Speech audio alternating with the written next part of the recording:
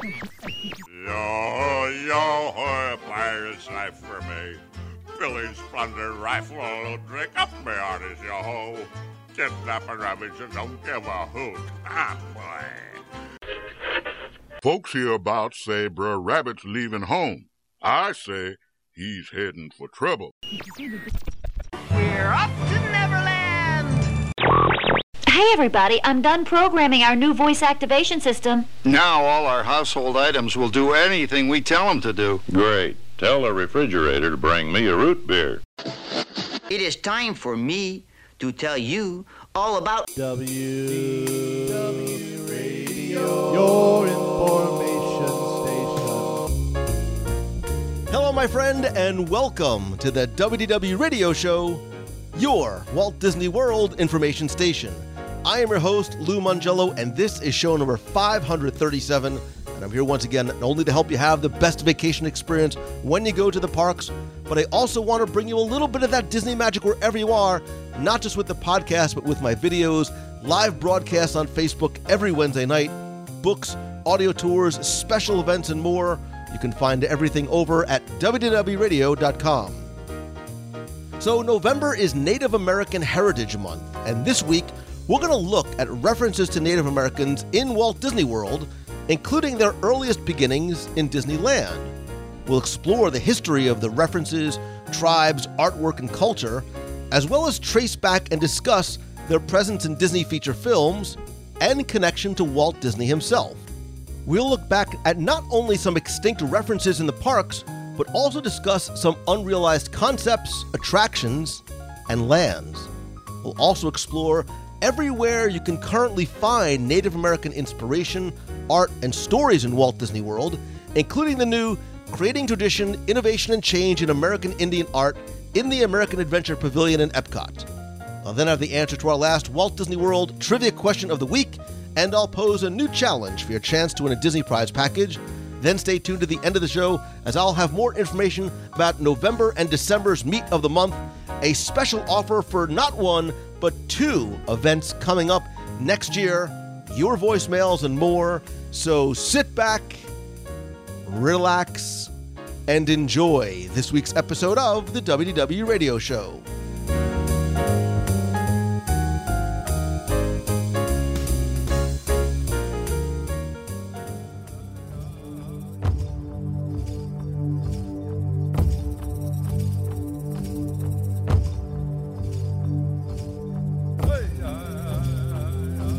In 1990, President George H.W. Bush approved a joint resolution designating November as National Native American Heritage Month, and the Library of Congress, the National Archives and Records Administration, the National Endowment for the Humanities, National Gallery of Arts, National Park Service, the Smithsonian, and the U.S. Holocaust Memorial Museum all join in paying tribute to the rich ancestry and traditions of Native Americans. And this month, I thought we would do the same by looking at the many references, tributes, contributions, influences, and stories of Native Americans in the Disney parks, as well as other Native American connections to Disney in film, animation, and maybe even in Walt's personal life. And joining me to discuss these references, and ones that I hope you will seek out, explore, and learn more about, not just on the show, but when you go to the parks, is a man who knows not just about the Disney connections, but has discussed and shared his own heritage and love of Native American history and culture through his incredibly popular website, powwows.com, videos, events, podcasts. He's also my longtime friend, Mr. Paul Gowder. Welcome to the show, buddy. Thanks, Lou. I appreciate you having me. It is good to have you here. And so first things first, we're talking about Native American, not just in the parks, but as I was sort of thinking about this, I'm like, well, if we talk about the parks, we've got to talk about, a little bit in film, and then there's a connection to Walt. But you yourself are Native American. You're part Native American, correct? Yes, I'm part Native on my dad's side. His family was from northern part of Georgia, the Cherokee up in that area. And some of them moved out to Oklahoma, some stayed. So that's where, yes, it comes from my father's side. And I've learned a lot about Native American history and stories and event. I didn't realize there's actually hundreds of Native American tribes in North America, correct? Yes, there's over 500 recognized tribes, and then, of course, there's lots of other smaller tribes that states recognize that the federal government doesn't. So, yeah, there are literally hundreds and hundreds of tribes. And it's interesting because we've known each other for a long time, and your site, powwows.com, you've been sharing so much about the history and stories and art, not just for Native Americans, but people like me who want to and honestly have learned a lot on your site. When did you start Powwows? Because you're like an old timer, man. And why did you do it? It was a complete accident. It's a funny story. So it was around 1996. It was a little bit before that, but I was in graduate school at the time, and a couple of friends of mine, we were, just dabbling in the internet. I can remember staying up late waiting for a weather map, to download for 30 minutes to see that it was going to rain in 20 minutes, and so we started teaching ourselves how to do web pages. And of course I needed something to build it about. So the two things I was into at the time, I was a powwow dancer, participated in powwows. And so I built a page about that and about the outfit that I had made and the beadwork, those kind of things. And I also built a page about Star Wars collecting. That page is still in its same state that it was in 1996. It's still out there. Powwows, people related to it. There was nothing out there like that. And people started coming and asking questions, and it just grew from there. We opened up a community, a forum, and we started getting lots of conversations and engagement, and it's just grown over time. So now, like you said, it's a place where natives come, but also anybody just interested in the native culture. We try to share that through our articles or photos or videos. We stream powwows live. You can even find some events that you can go to in person through our website. So we're hoping we're just a gateway for people to enjoy the rich history and culture. It's and I mean this in an affectionate way, powwows is very much a deep rabbit hole, because I've gone there sometimes to look for something, and next thing I know, I'm going from one article. Because I remember as a kid, and I think I told you this maybe the first time I met you or talked to you as a kid. I think it was 1985. My family, my brother, my parents, and I drove across country. We drove from New Jersey across the top of the United States, came down, went across the bottom border down to Florida, obviously to Disney World, and then back up. And my parents still have, my mom still has. I'll never forget meeting a Native American artist in North Dakota, and I remember his name was Pahaska, and he made this beautiful piece of original art on a skin, and it was something that for some reason impacted me. So coming to your site and learning more about it sort of brought back a sense of nostalgia. But you're not only Native American and run this incredibly popular site, but you're also a huge Disney fan. And as we started talking, and this being Native American Heritage Month, I thought I would have you come on to combine your two passions to discuss Native Americans, not just in the parks, but I think before we even get to the parks, we have to talk a little bit about the films. And I think we even need to start earlier on. And I think we have to start with Walt himself. And I love the fact that there's a direct personal connection to Native American history and heritage to Walt. And again, I think, Walt was a person who had a great deal of respect for all cultures, but his wife Lillian Bounds at the time was actually born on an Indian reservation in Spalding, Ohio, back in 1899 as the 10th and final child of Jeanette Short Bounds and Willard Bounds. And her father worked for the government. He was a blacksmith and a federal marshal. And I've read that she would tell Walt stories of literally like coming to the West, like in a covered wagon, and the history of Native Americans that she had met. My understanding, you can correct me if I'm wrong, that Idaho, where she's from, was home of the Blackfoot tribe, which is something we'll actually touch on a little bit later on. But she, and I think the stories that she told Walt and her personal perspective probably had some influence, or at least some input, on the Davy Crockett series that, where Davy defended some of the different tribes. Yeah, you got to believe that they had those kind of conversations, and Walt loved to travel too. So I'm sure that, like you, he had some experiences with Native American tourism or going around and seeing some of this. So yeah, you got to believe that she had an influence on him, and they talked a lot about that culture. You can you can definitely see it coming through Walt. But yeah, like you said, we'll get to it later. But there's so much in the parks. It's so incredibly integrated into some of the things in the park. Yeah, and even back in '96, Lillian donated $100,000. And forgive me, as this is probably gonna be the first of many names that I butcher. The Nez Perce, yes. Nez Perce, who were trying to buy some ancient tribal artifacts, and she donated $100,000 to the tribe in order to let them do that. But I think that was, look, Walt being the ultimate storyteller. When we think about Walt telling stories about Native Americans, there's probably ones that come to mind. But Walt actually, the first film that he had in mind to represent Native Americans was one that he was looking to do right after World War II, which was the story of Hiawatha, based on the poem by Henry Wadsworth Longfellow. He wanted to create a full-length feature film, and he had his artists actually go out and research a lot of the tribes of the northern Great Plains. There was discussion about how characters were going to deliver some of the narration in authentic Native sign language, and how Walt had actually looked into having Native Americans working on and helping with some of the concept art. And I know Dick Kelsey was one of the chief Disney artists, spent a month, 2 months going to the Great Lakes, looking at and documenting some of the settings of Longfellow's poem.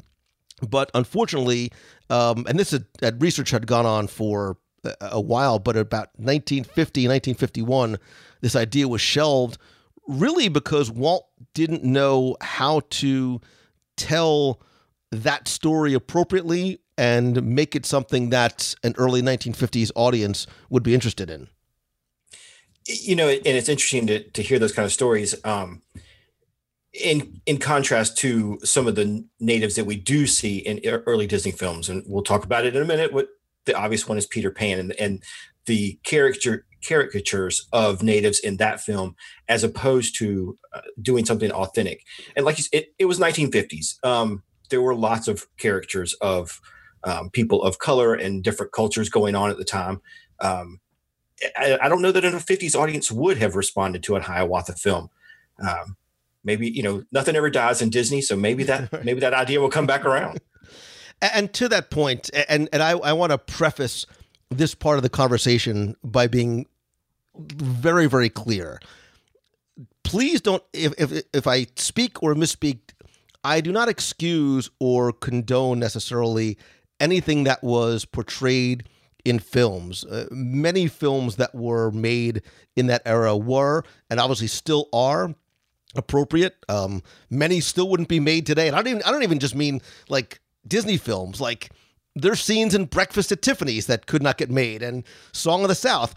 I love Airplane and Blazing Saddles. We would never see these movies today, but it was a different time. And I think when we start thinking back to, some of the even very early, even before we get to Peter Pan, some of the very early shorts and films, look, obviously things like Song of the South come to mind. But I think when we think of Native Americans, our minds probably go right to 1953's Peter Pan, when it's not just the visual portrayal, but there's songs like What Makes the Red Man Red. Again, not excusing or legitimizing or condoning, but going back to the original writings of J.M. Barrie, and how there were this cast of characters was portrayed, from Princess Tiger Lily to the Native American tribe. And to your point, this was something that was happening a lot, and it's not saying it was right, but some of the characters in Dumbo and the Siamese Cats and Lady and the Tramp and King Louie and the Jungle Book, J.M. Barrie's original portrayal of the Native Americans were not meant to necessarily be grown-up fiction. I sort of almost thought about it as it was these characters as seen through a child's eyes, right? And obviously some of the vernacular, like the Pickaninny tribe and Redskins, and Tiger Lily called Peter the Great White Father, was right, wrong, or otherwise, it was the vernacular that was used. Obviously, today would not necessarily be appropriate, certainly. Right. There's no way they would make that film today. I do find it interesting as somebody involved in Native culture that things like Song of the South get shelved for their caricatures, but other cultures, we still kind of put them out there. Right or wrong, it's just interesting to see how that happens.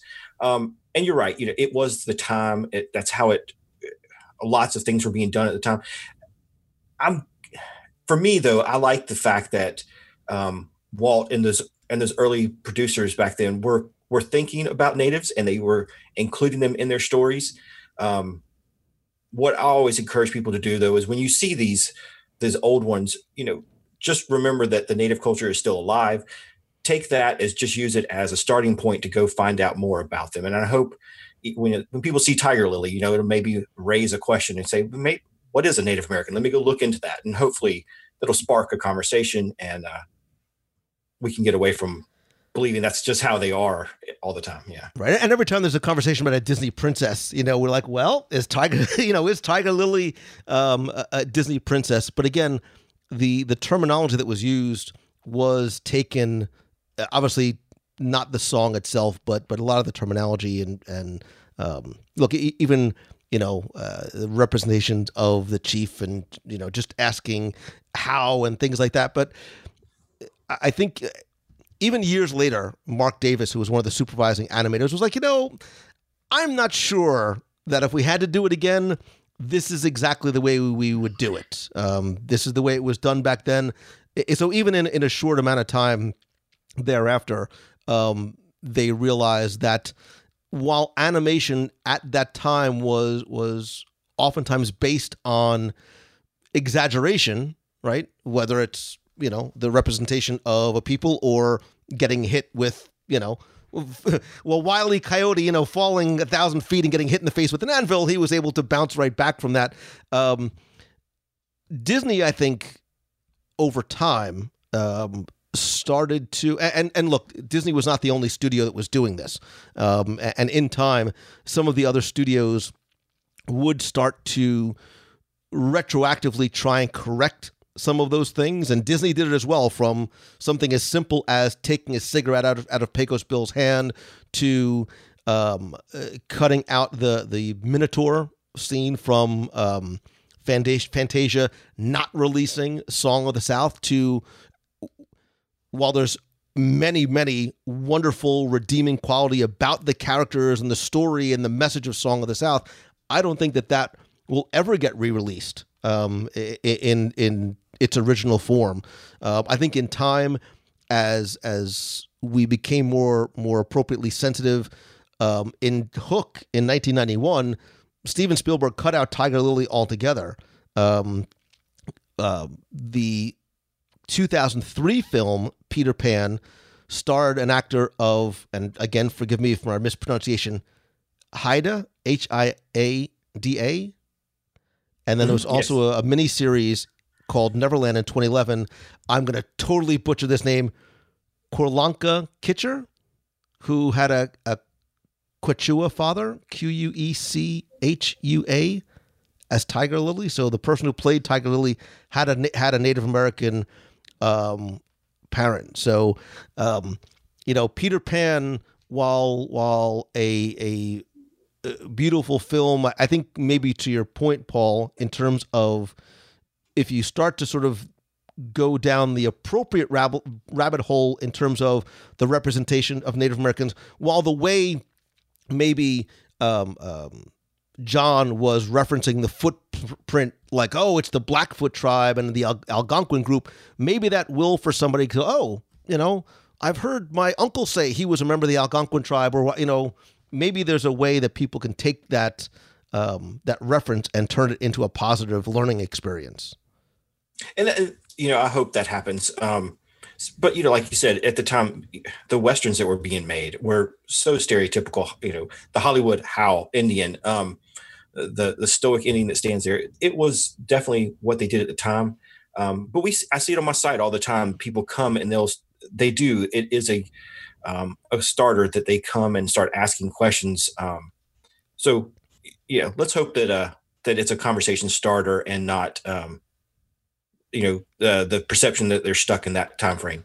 And to be clear, excuse me, if you think about the time, and I think Walt's actions immediately thereafter make, again, I'm not Native American, but it made me feel better about the representation, because I don't think it was meant to be a deliberate poking fun, as we have seen elsewhere. There's other very popular full-length, Academy Award nominating winning films where the portrayal of Native Americans, Asians is very offensive and stereotypical, and like I mentioned, Breakfast at Tiffany's, without going into the details, the portrayal of certain characters was not made by the portrayal of an Asian character was not portrayed by an Asian. It was almost more of a poking fun type of way.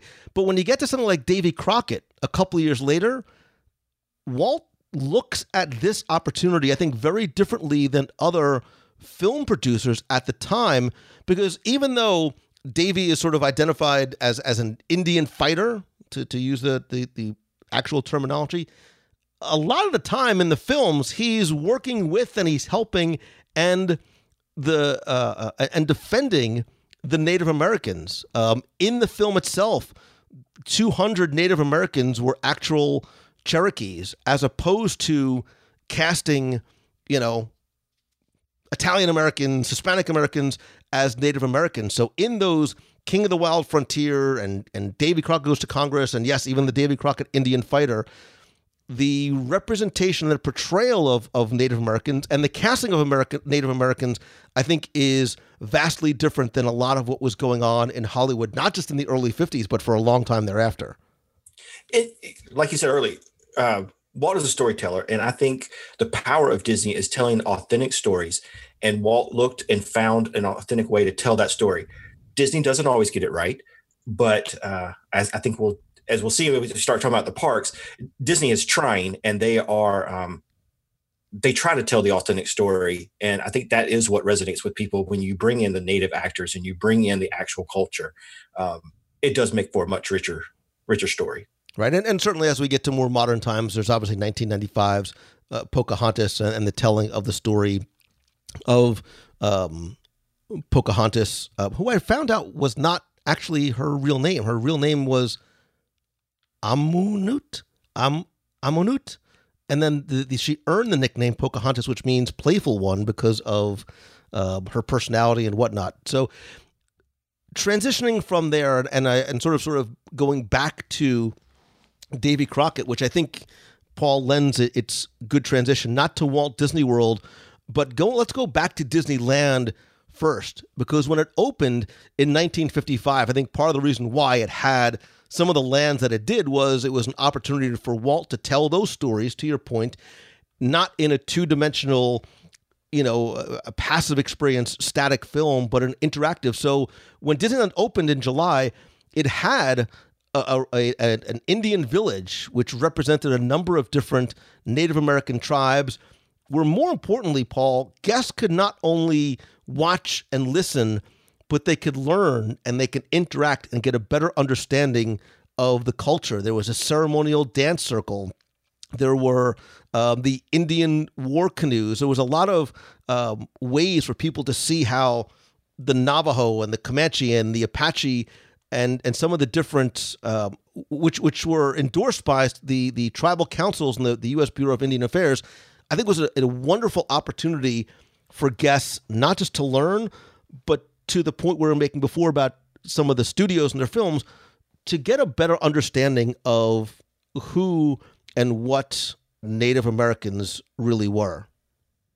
Yeah, I so wish I could have been there for that. That to me just sounds like an incredible experience. And, you go into a theme park and you're thinking roller coaster or something, and you walk up upon that. I just try to put myself in being a kid in 1955 and thinking about that would have been just crazy experience. I so wish we could do that now. Of course, the ride capacity or the throughput of something like that, you just can't do it. But yeah, it's so awesome to hear those kind of stories and think about what the kids back then you got to know that they all went home and looked in their history books or whatever and found more stories about natives. That's really cool. Well, I think too about the time, it's the 1950s. What are kids watching on TV? It's all these Westerns, and look, what did kids play? They don't do this now, but even as a kid grew up in the 70s, you played cowboys and Indians. So Right. They would watch that on TV, or on the opposite side, they would experience things like the Indian Village, which actually moved and expanded in 1956 and where it stayed until 1971. If you look at some of those early maps, there was so many different, there was the Indian War Canoes, the Indian Village. There were all these opportunities for guests to not just walk through, but learn with, visuals. And I think more importantly, like I said, the interactive element there, and even to this day, there's still, if you go back and look at some of the early maps, the Davy Crockett Explorer canoes were there. That was that connection to some of the Disney TV shows that opened originally as the Indian War Canoes on July 4th of all days, 1956, as part of the expansion. And first of all, I love that attraction just in its simplicity. It's a lot of work. It's tough in the summer, but it's also a lot of fun. And it's one that exists or existed in all the parks. So in Walt Disney World, so to make our way over to Disney World, the Davy Crockett Explorer canoes was an opening day seat ticket attraction where there were these 35-foot canoes where you would, there was a dock sort of just north of Tom Sawyer Island, and you would travel the rivers of America on the same path that the Liberty Square riverboat would travel. These lasted until 1994, but there was, or are, ones in Tokyo. That was the Davy Crockett Explorer canoes on the rivers of America in Western Land. That was renamed the Beaver Brothers Explorer Canoes. Say that 3 times fast. In 1992, when Critter Country opened, in Euro Disneyland, it opened in April of 1992. That closed in 1994. Didn't last very long there. And in Shanghai, they have the Bilge Rat Bills Explorer Canoes. Very, very tough to say, which is a little bit different. It goes through Treasure Cove and Dead Man's Landing and things like that. But again, that was like the stories in Fantasyland, telling the stories that guests were seeing on TV with Davy Crockett, not attacking and fighting Native Americans, but working with and helping, was, I think, a wonderful transition for people to change their perceptions that maybe they had from seeing what was on TV or in movies to actually being able to experience something that they probably weren't as easily exposed to in real life as they were, other than having that opportunity in Disneyland. Yeah, it's really cool they did that. I just saw one of those canoes go up for auction lately, and those things are huge. Like you said, 35 feet. That would have been so much fun to do. So yeah, it's cool to think about, and the kids going home with their coonskin hat and their bow and arrow, and playing cowboys and Indians. Yeah, it was Disney was very forward thinking and having something like that in the educational part of it. Yeah, and we'll really talk as we start. As we get to Disney World and some of the attractions and experiences that were here, we'll talk even too about some of the merchandise that was available. That, Mom, not that you listen to the show, but I hope that in one of your many storage facilities in New Jersey, you still have this one thing that I'm thinking that we bought back in Frontierland in the early 70s. But let's transition over from the movies, from TV, from Disneyland, over specifically to Walt Disney World, because I didn't realize until we started talking just how many Native American references there are in the parks. You are my guest. You are my friend. You are the Native American expert. So I want to ask you, what was sort of that first thing on your list, or what was the thing that, or the most predominant portrayal or reference to Native American, do you think, in the Disney parks, in Disney World specifically? Right. For me, the thing that I always think about when I'm thinking Native culture Disney World is our favorite place to go and stay, and that's Wilderness Lodge. I can remember the first time we went into Wilderness Lodge, and you see that amazing lobby and all the wood there. And then, as I'm trying to take that in, and then I look over and see under a glass case a piece of native outfit. There are moccasins, there's headdresses, there's all kinds of things. They're replicas, of course, but they are very authentically made, very detailed. And so I had spent hours walking around the Wilderness Lodge lobby, finding all of those things. They're behind the check-in desk. They're everywhere. I've taken tons of pictures and trying to get them all. But that is definitely what I think of when I think of Native culture there. That's the first thing I always want to go there and see those. And it's funny because I think for guests who maybe book Wilderness Lodge but haven't stayed there yet, they may not understand or realize just how much of, not only is it a reference to Native American history and culture, but I think how much of this resort is a tribute to Native Americans, with all of those displays, with some of the things that sometimes, Paul, in the lobby, even before you get to the lobby, are hiding in plain sight. You walk through and you step into this grand cavernous lobby and you're just sort of amazed at the woodwork and the stonework, and then you start to pick out some of the elements. Because I think when we think about the lodge itself, and I don't remember the episode where we talked about sort of the history and the design of the lodge, it's meant to represent the Northwestern United States, not anything specifically landscape-wise or geography-wise. But even as you start to approach, when you go through the main gate, you'll find stacks of logs that have, and forgive me if I don't know if there's an appropriate name for it, there's sort of that stretched animal skin art painted with Native American designs. You walk into the lobby, and it very much is a love letter to Native American history and culture. And to your point, even as you walk in, and if I always tell people to look down. If you look down, you'll see that the floor is actually meant to represent a Native American Hopi rug that tells a story of a storm. The center is the earth, and then these four rivers flow in sort of a lightning pattern to the four corners of the earth, where the lodge poles extend upwards to hold up the canopy that is the sky. So if you go up to some of the upper levels and look down, you can really get a good view. And Paul, if you don't have that photo, now you've got to come back on a research trip to do it. You'll look in the carpets. There's the symbols of unity among the four seasons and man and animal life. And there's this beautiful natural marriage of the design and the decor that brings in a very beautiful, subtle way, a lot of Native American style and design. And every November, so sometime during this month, there is a Native group that comes into the lodge in that, what you're talking about, in that little medicine wheel area there, and does a blessing and does some ceremonial singing and some dancing. So there's some YouTube videos out there if anybody wants to see that. So they actually bring in, some actual natives to take part in that.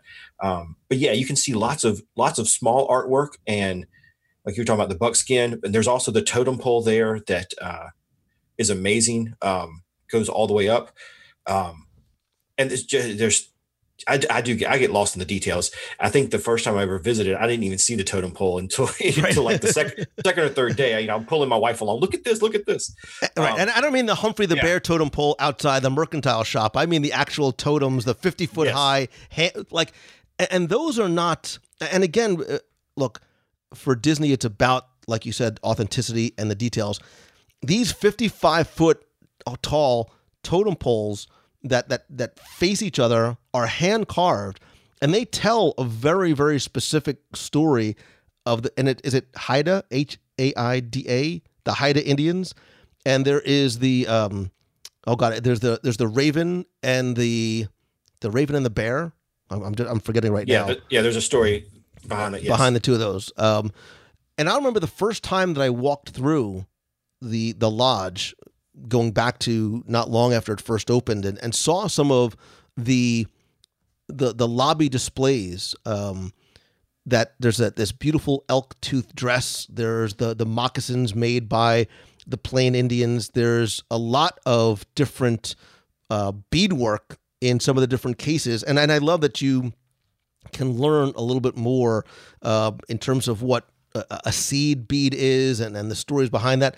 Some of the headdresses are spectacular, and they're, what I love, Paul, is that they are authentic. They are not made in central shops by Disney. These are authentic pieces of art or pieces of Native American history that are brought in, again, going back to it being a learning opportunity for guests and certainly for kids too. Yeah, and they took a lot of time. I've talked to some of my friends, and the artists they had make these, and they spent a lot of time making sure that it was very authentic, down to weathering them and adding that old look to them. There's a dog soldier bonnet. There's ceremonial moccasins and everyday moccasins. Yeah, just amazing the amount of time and effort that Disney went into to put those kind of things in there. Those little touches. Definitely encourage anybody who hasn't done that to go and look through all the cases. And they're all over the lobby. There's like you said, they're hiding in plain sight, but some of them you do have to go and seek out. They got them around all kinds of corners. Yeah, and I when you do take a look at some of those headdresses, and it's interesting. I was reading a story about how they were created because the Native Americans would normally decorate these headdresses with eagle feathers. Because it was a very revered and respected bird, but now it's obviously illegal to use eagle feathers. So when they were being created, they adapted turkey feathers to recreate some of the different headdresses. But you're right, and even if you go to the front desk, I'm pretty sure it's there. You'll see that there's these reproductions of cradle boards, these sort of wood frames and skin pouches used like a papoose, and there are different cradle boards to represent different tribes. And I won't go through all of them, but names will recognize: the Apache, the Comanche, the Navajo, the Cheyenne, the Crow tribes. So you're not just getting, like you said, there's 500 plus different tribes. You're getting a spectrum of what their traditions, their history, their art is like, just by wandering through the lobby, which I think Paul, a lot of guests don't realize is a miniature museum and art exhibit. It is, and like the thought behind taking and showing guests, hey, here's a cradle board, here's something that the natives used and how they used it, and guess what? All of these tribes had a slightly different way of doing it, and they all lived a slightly different life. And you can see that in their artwork and in the designs of their outfits and the tools they used. The Wilderness Lodge does such a great job of telling those kind of stories. That definitely the first thing I always think of. It's crazy. I love that place. And we talk about these overlooked experiences in Walt Disney World. I've never seen the Blessing of the Four Directions. I know some people who had seen them years and years ago, and they had, as part of Native American Heritage Month, they would have recurring visiting interpreters. So James Hansen, whose name was Black Wolf, and Anita Hansen, whose name was Quicksilver, not the Marvel character, I don't think, they would have that ceremony, and it was not something that was just, there was meaning behind it, right? It's meant to drive out the negative energy and sort of purify the resort for the year ahead. I don't know if that still goes on. I'm actually going to call Wilderness Lodge or maybe go there over the next couple of days to find out, because it's something I would like to see. And if they do it, certainly try and tape and share, because again, I think that's one of those unadvertised, overlooked opportunities that guests, especially if you take your kids, that's probably something that they would never get to see anywhere else or otherwise. And there's so many of those at Disney. I wish they would do a better job of promoting those. And then the other thing I love about the Wilderness Lodge lobby, though, is even at Christmas when they add all of the trees, there's little teepees on the trees. There's little canoes, and done in the Indian style, kind of a dugout canoe, and little totems all over the trees. So they continue the touches year round. It's nice. Yeah, and to your point, look at the backs of the chairs. Look at the chandeliers. There are so many references to Native American art and culture. It's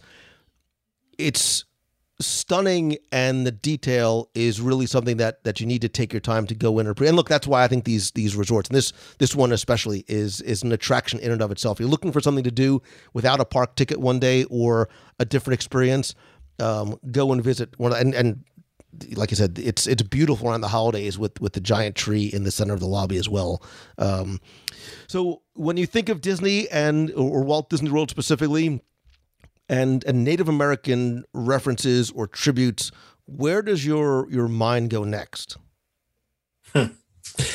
So, and again, we're talking about caricatures, but one of the things I always look forward to seeing every time I'm there, no matter what, is when I ride Small World, in the last room, there is a Native American character. And it's not completely historical accurate, but it's, you go through the whole thing, and I'm looking throughout the whole ride. I'm like, they're missing us. And then there in the last room, you get a little reference. So that's another one I always look for. And I'll say, in Disneyland, they actually have 2 dolls for natives, and they are dressed in more of a Navajo or Southwestern Plains outfit, and pretty authentic there at Disneyland. They did a much better job than Disney World. But yeah, those are definitely 2 things I always love seeing when I'm on Smart World.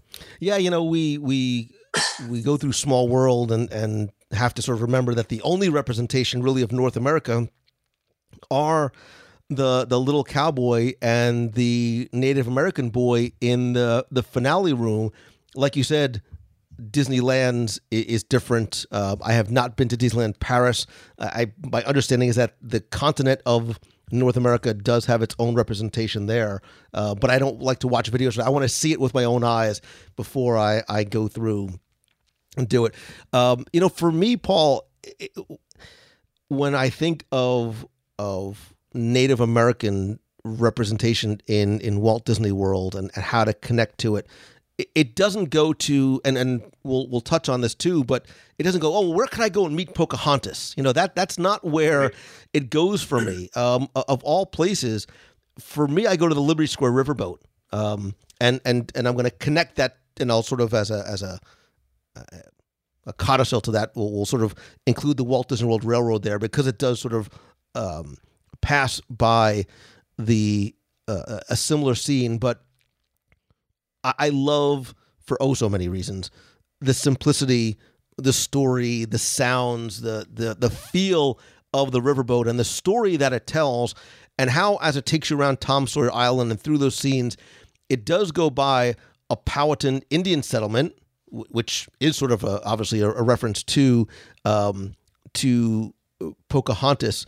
But it's interesting how, and again, correct me here if I'm wrong, because the Powhatan Indian settlement references the film Pocahontas, but from what I understand, the Powhatan tribe was primarily located around Virginia and not necessarily as far down the Mississippi. And I think Captain Bixby even explains that they probably just followed the abundance of wildlife found in this vicinity, and that's why they would be in this riverboat journey down the Mississippi River. Right. The Powhatans definitely were not along the Mississippi as a tribe, but it is a great way to tell a story that when you get on that riverboat and you make the turn and you're not seeing anything, you don't see the castle anymore. All you're seeing is the woods and everything. You are transformed or transported back in time to where that village kind of would have been, right there on the banks of a river. Maybe not the Powhatan Indians, but maybe the Creeks or the Seminole or somebody else. But yeah, they're putting you in that story, which is really cool to be on that riverboat and kind of have that experience. And to the point we were making before about correcting earlier mistakes, earlier insensitivities, however you want to, when you go on the riverboat, still to this day, you'll find an abandoned cabin off to the starboard side if you're obviously facing forward. Way back when I was a kid, the cabin was on fire. Like the cabin was literally on fire. Yes. And there was a settler who was just sleeping, obviously, although he did have an arrow stuck in his chest. And the narration said that he was the victim of an unfriendly Indian attack. That was later changed to river pirates that set the cabin on fire. Then they changed it that he passed out from a little bit too much of the moonshine, and the exploding still is what caused the fire. And then back, I think about 2005 or so, the like on the Jungle Cruise, the sleeping settler, like the sleeping zebra, was taken out, and the fire was killed as a whole. And I don't know that those are one of those stories that should we even change? I mean, that did take place. There was conflict between the settlers and Indian tribes. The Indians may tell it a little bit differently. Which I think that's why. I mean, I think that's why it was there in the first place, was to tell, look, history, American or otherwise, is not all sunshine and rainbows. There's bad stuff that happened and that was done by a lot of different people. And history is what it is. And I think that's what the intent was, Paul, was to tell, this is what happened. And there were, battles and struggles and people lost their lives. And then maybe it was, okay, this is not the story we need to tell on this attraction at this time. Right. It's maybe not the right place for it. It's one of those things, though. I don't think we should gloss over some of those stories. Maybe not the right place to tell a story of war and dying. But every Disney movie does start with death. So right. If a parent doesn't die, it's probably not going to be a popular film. So Right. Lion King still gets me every single time. But, I think maybe this is the good transition point or connection point to Pocahontas in the parks, right? Because although, maybe they don't fit into that area of the Mississippi, the Powhatan tribes were Algonquin people who inhabited the lands of Virginia. They resisted the English colonist invasion of their homeland, and one of the most famous people of the tribe was Chief Powhatan. His daughter, by the way, happens to be a nice young lady by the name of Pocahontas, who throughout the years has had a variety of different presences throughout the parks. There have obviously been meet and greets. I think Pocahontas, I go back to Pocahontas and her forest friends that opened at Disney's Animal Kingdom in 1998, ran for about 10 years until 2008. And it was a beautiful story with Pocahontas and Grandmother Willow and a little tree named Sprig. And what I loved is that there was not just live performers and the magical Grandmother Willow tree, but there were live animals in there who, again, not just a lesson of the Disney parks, but specifically a place like Disney's Animal Kingdom. It was about coexisting with nature and with the animals in harmony. Yeah, I remember that show. That was a really great show. I was sorry to see that go. Pocahontas is not one of Disney's shining moments as far as Native Americans.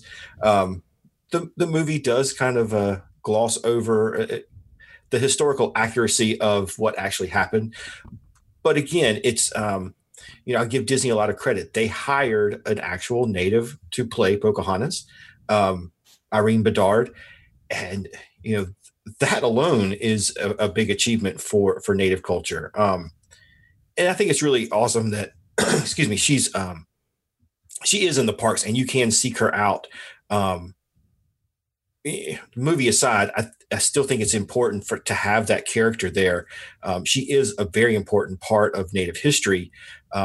and the fact that Disney has her every day out for kids to meet and to have that interaction, again, it's sparking some kind of thought and conversation that they'll go back and they'll look that up.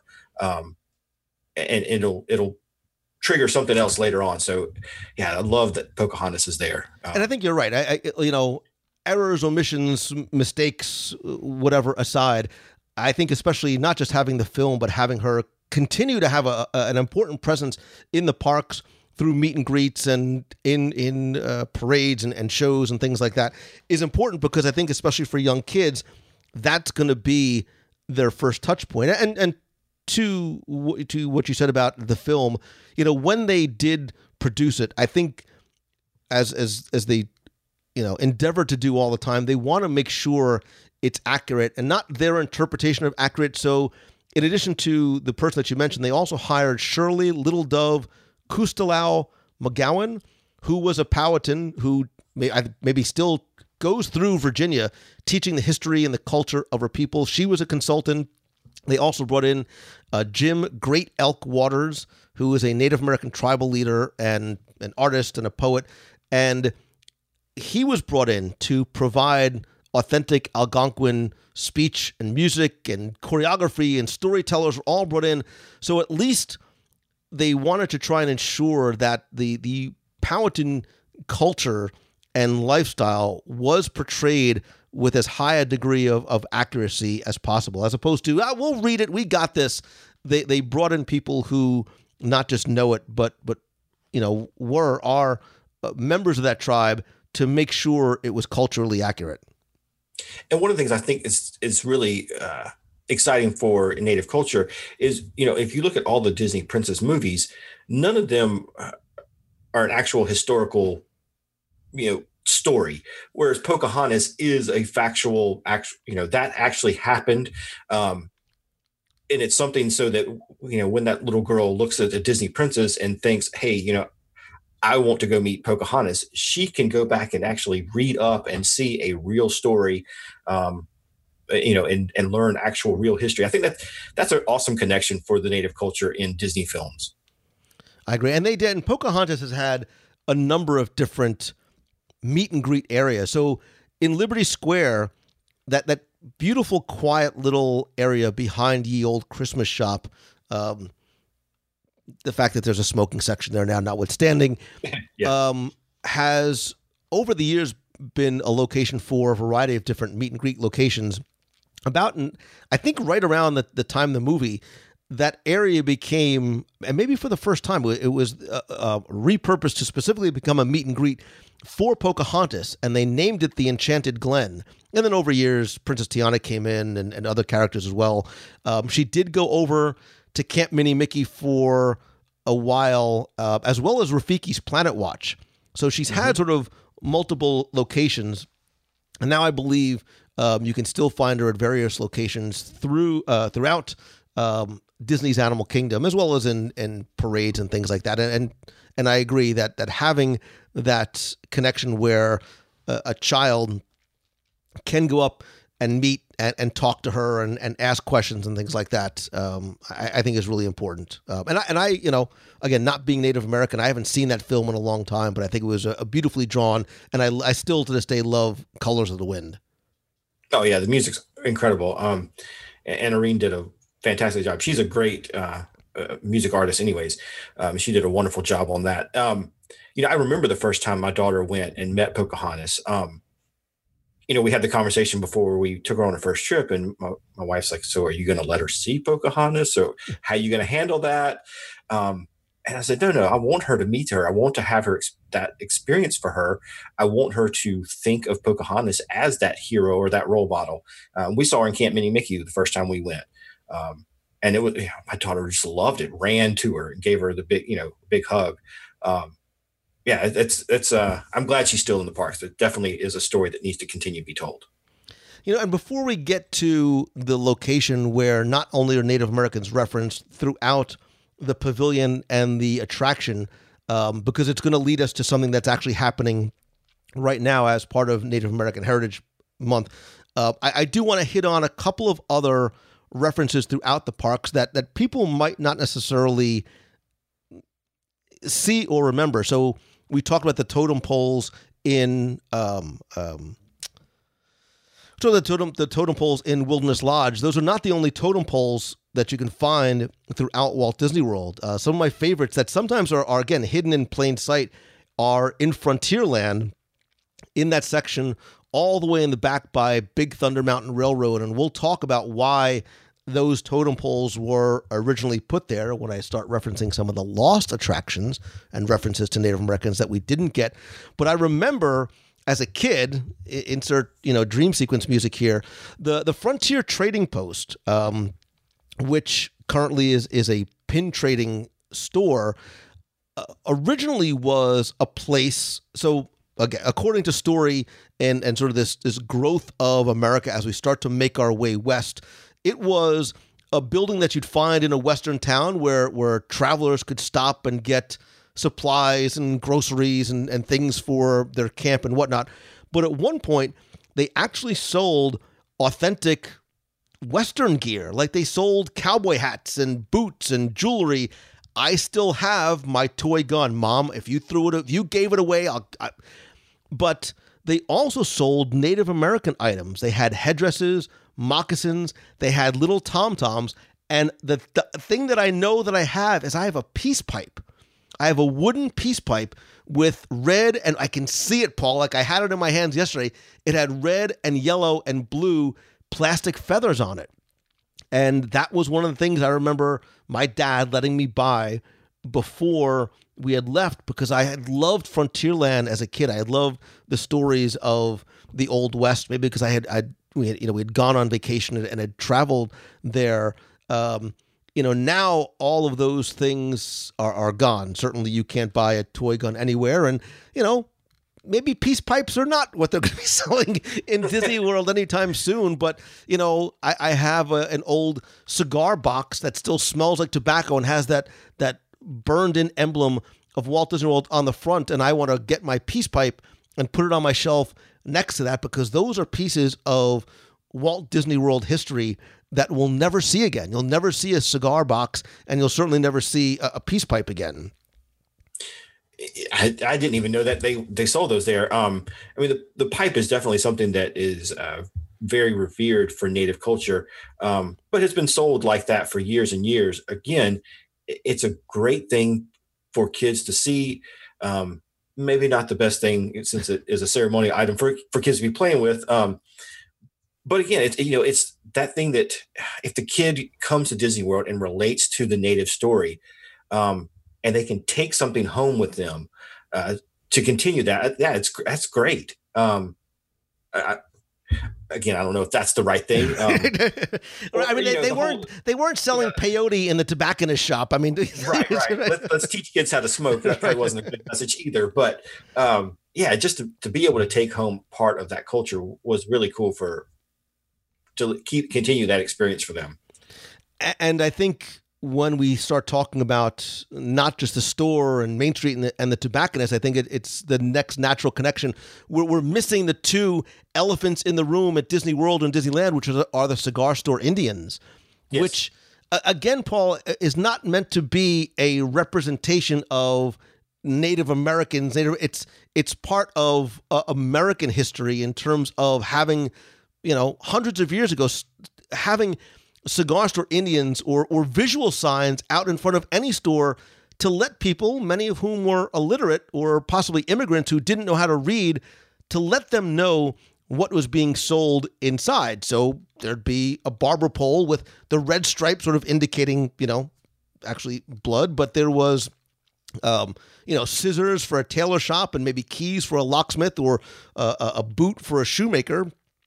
And tobacco had a cigar store Indian because the Indians had introduced Europeans to tobacco. And even I think Christopher Columbus, really, I speak for a living, Christopher Columbus wrote about tobacco in his diary when he came to the New World. Yeah. And, and thinking about this today, I went and I was trying to do some reading on the history of cigar store Indians. And you're right, that was one of the ways that they pointed that out. And so I went and looked at some galleries of some of the old cigar store Indians. And there was definitely a time period where we went through when they were very stereotypical looking. But you look at some of the very early examples of those Indian carvings, they were very detailed, very authentic, amazing the detail they went into to make sure. I saw some that, the typical thing you're going to see is the big feather bonnet, the Western tribal look. But if you go and look at some of the older ones, you can find them where they have them in the Great Plains style or the Northwestern style of Indians. And I even saw some Cherokee and some Southeastern style cigar store Indians. So it's there were definitely some problems with those, but with some of the ones that were just very stereotypical. But there are some really amazing ones out there and super highly collectible now. People are paying big money for some of these early ones. But yeah, it is a part of American history. And it's as you're walking along Frontierland and you see that one, I think it's in Frontierland, that's sitting out there kind of pointing direction. It's one of the things that I overlooked for a long time. It was actually a PhotoPass photographer had to stop there and pose with it one time. And I'm like, wait a minute. Don't know that I noticed this was here. Yeah.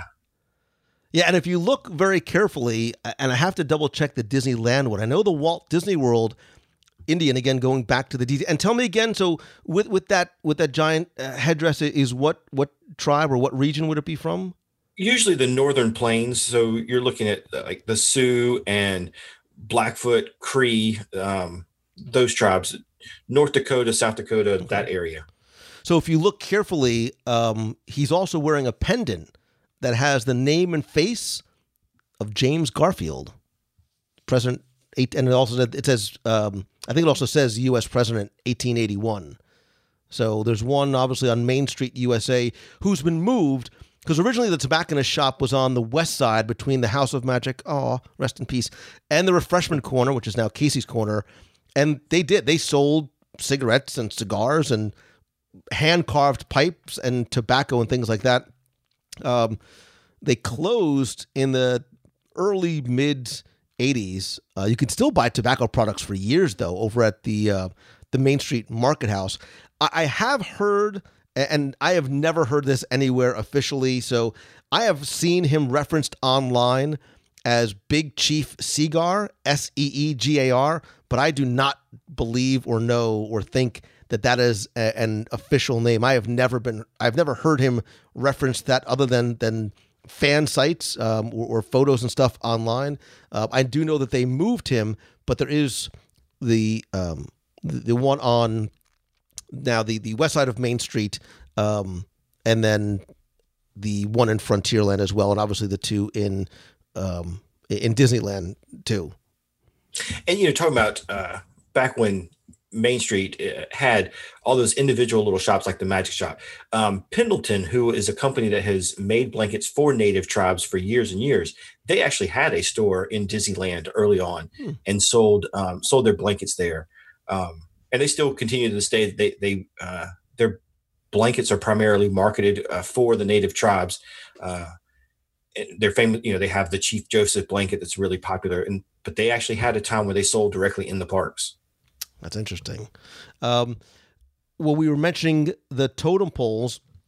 My mind went to the other location that you can find totem poles, but more importantly, Paul, they are authentic, hand-carved Native American, and those are actually over in Canada, where artist David Boxley created a hand-carved totem pole, which was added to the pavilion back in 1998 to make that pavilion look and more importantly, I think, feel more authentic and pay tribute to Native American cultures, not just here in the United States, but in Canada.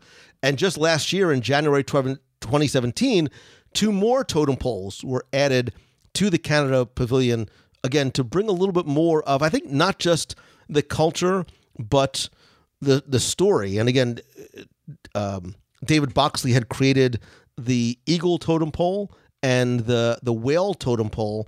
That the whale is a feast celebrated by the Nagunaks, Nagunaks, Nagunaks. Forgive my bad pronunciation.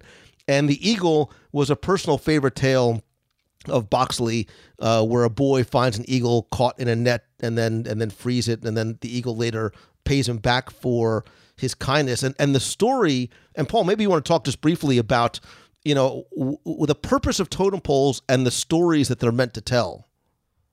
Right. And they did. It was one of the ways that the Northwestern tribes would tell their stories, whether it be creation legends or these kind of stories you're telling now, or even stories of their tribes and their accomplishments. As you go up the totem pole, you can kind of, you would read that story and see it in each different level. And the ones in Epcot are amazing. Not only were they created by an actual native artist who is famous for his totem pole work, but when they put them in back in January 2017, they actually brought in dancers from those Northwestern tribes and had them dance and do a ceremony. And, it was really cool, again, to see not only are they putting a piece of authentic culture in, but they're doing it in the right way. And another one of those, if you were there that day in the park, it was another really cool little hidden Disney treasure to see some actual dancers come in and dedicate these totem poles. And that's what I like best about it, is they install it overnight, and then the next day they have a ceremony, which I think if you were a guest who was there either intentionally or accidentally and got a chance to see that would be something really neat to watch, to know that, real Native, not a Disney-fied version, but real Native American dancers came in to, dedicate and celebrate the installation of the totems. And we're talking a lot about stereotypical things like the cigar store Indians, but if you haven't seen any of the outfits that the Northwestern tribes wear, they have some beautiful outfits. They have these big blankets they wear that they put buttons on, and they have the Thunderbird design on a lot of their stuff, the whales, things like that. Definitely go look. We have pictures, Lou, that you took for us on our site, but just go look those up and take a look, because they are amazing outfits and totally different than what you're used to seeing, whether it's the Cherokee or the Sioux. Northwestern tribes have a different dress and style that's really interesting.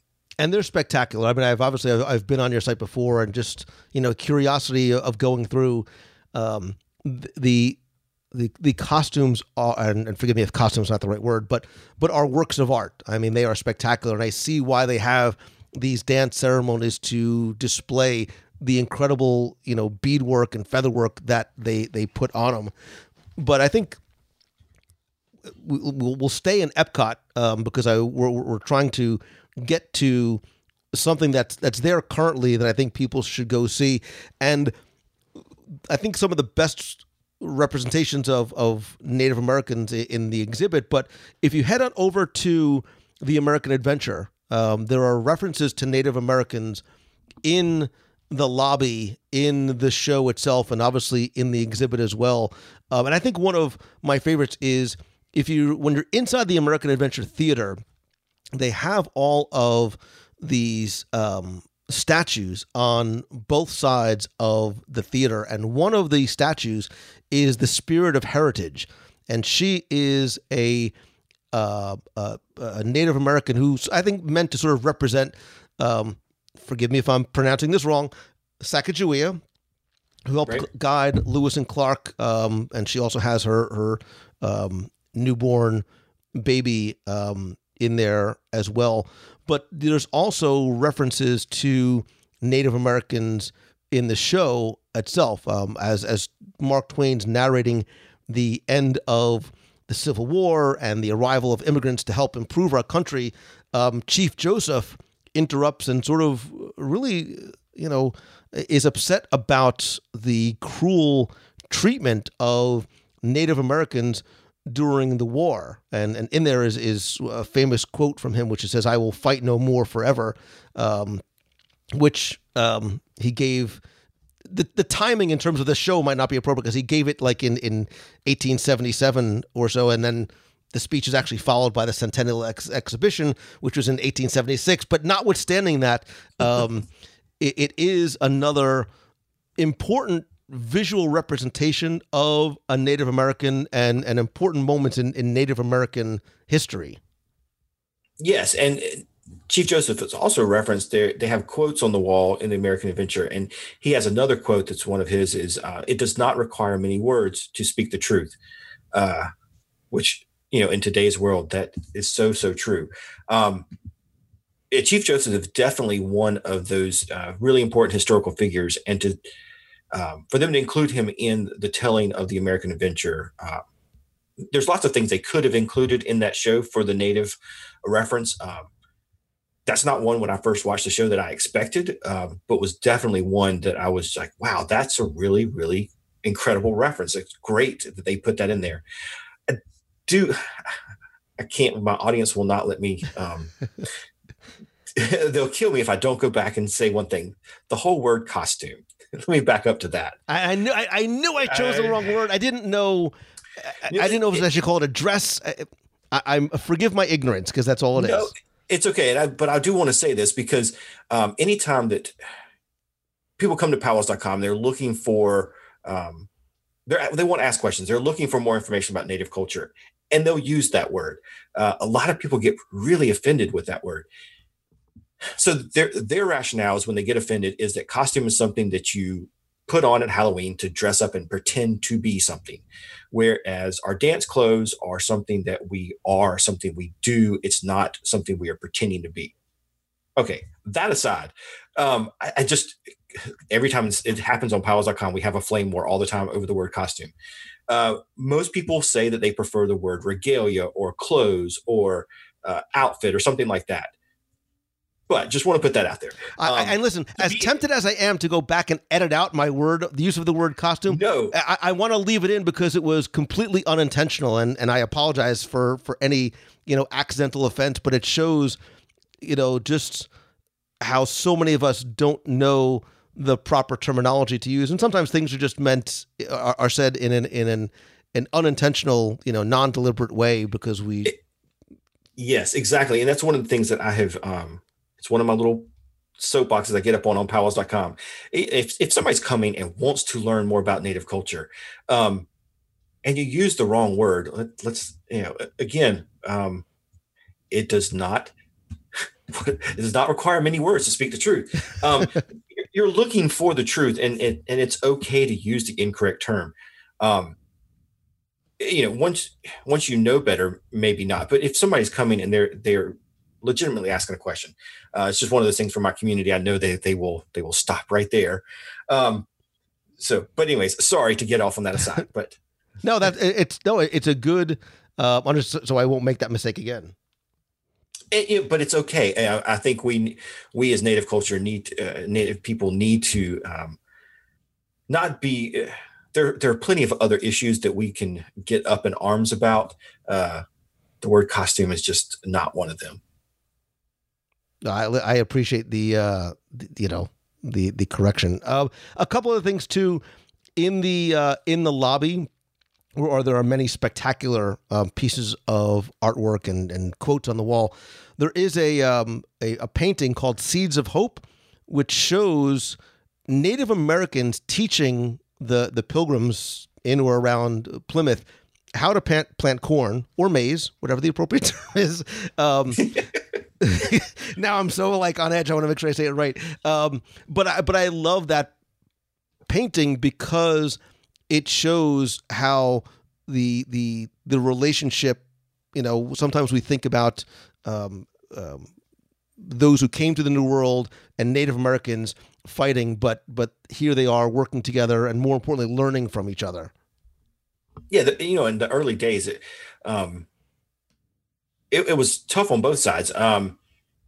It was a shocking thing for natives to see this coming, new people coming, but there was a partnership in a lot of areas of the country. They were working together to get through and to survive.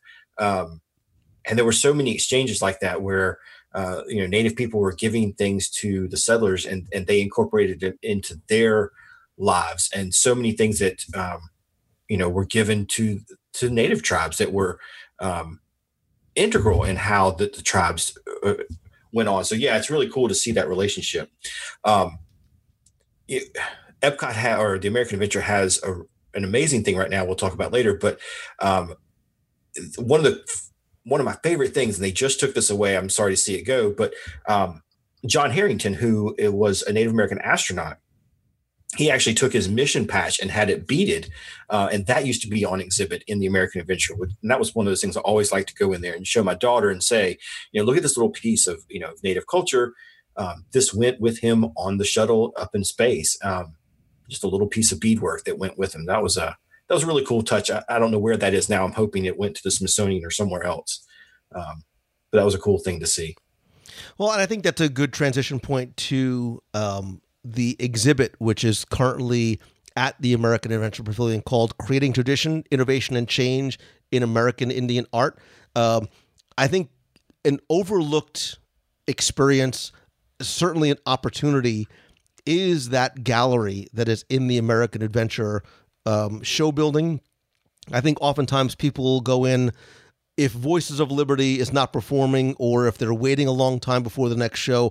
I think it's something that you should make a deliberate and intentional carving out of time to go and see. Talk a little bit about the Native American exhibit that's in there right now. Yeah, I was so excited to see this come. And I'm really looking forward to making it down there soon to see this in person. But it was a partnership that came about. Actually, have a friend that works at the Smithsonian. He was telling me about it. It's an exhibit that features, some amazing artwork from artists all around the country. It's 89 different pieces of art from 40 different tribes, and it was something that the Native American Indian Museum, God, I can't say it right. The Museum of the American Indian Smithsonian helped Disney get. And, they've got beadwork and blankets and all kinds of textiles and other things in their artwork. And it's an amazing exhibit. I'm hoping it's going to be there for a long time. Like you said, I hope it's not just something that you is a distraction, but something you'll go in and spend some time and take the time to read the explanations and to kind of get the stories behind each piece of artwork. Definitely a great opportunity to learn a little bit more about Native culture in a place you would not expect it at all. To have something like that, it is truly museum quality. An exhibit in there. It was done by, like I said, the Smithsonian helped do this, so it's very, very amazingly done. They took a lot of time with this and worked with the artists. Definitely a must-see now at Disney for me. And look, I think it's appropriate and timely and important, because if the name of the pavilion is the American Adventure, Native American history and culture and tradition and art is a requisite part of that. And a scene here or a reference here and there throughout the parks is not enough to help us understand Native Americans' role in our collective American adventure. And I love, Paul, that a lot of what is in there is not necessarily Native American art that's new, but there are blankets from the 1890s and art from the early 1900s. So this is stuff that has a real history to it. And I like the fact that it's done in partnerships with not just the artist, but these organizations. My understanding is that the exhibit is going to be here for 5 years, and they are going to include new artifacts. They're going to refresh the displays and incorporate pieces from the 570 plus tribes that are recognized by the Bureau of Indian Affairs. So it is going to be a living, breathing, changing exhibit, which gives a repeatability factor, especially for those of us who are locals, who can see it once and then go back a few months or a year later and see a completely different exhibit and learn about not just maybe those tribes whose names we've heard or familiar with, but some of those which might be more obscure, but I think affords us a great opportunity. all I heard you say was I have to make a research trip once or twice a year for the next 5 years. Is that what I got? That's exactly. If I will talk to whoever, I get your wife on the phone, I'll tell her. Because look, and what I like too, Paul, is like prior exhibits, it's not just meant to be a passive walking through experience. There's interactive video exhibits. So if you wave your hand in front of a display that looks like a fire, like a campfire, the flames actually turn into a video presentation, and there is Native American music, again, performed by Native American musicians. So it's a very sort of supportive environment in terms of not just what you see, but what you hear as well. And, they've done a good job of incorporating lots of the different tribes, 40 different tribes. So you're going to see some things, just from what I've seen online and read, you're going to see things from the Potawatomi tribe, which is up there in the Great Lakes area. Their artwork, they have some beautiful things that they do, especially in their ribbon work and their moccasins. Not something you typically see in what is normally portrayed in movies and on TV. And they have some Alaskan art that, again, you're just not going to see outside of places like this. It's going to be a really unique place to go and get exposure to all these different tribes.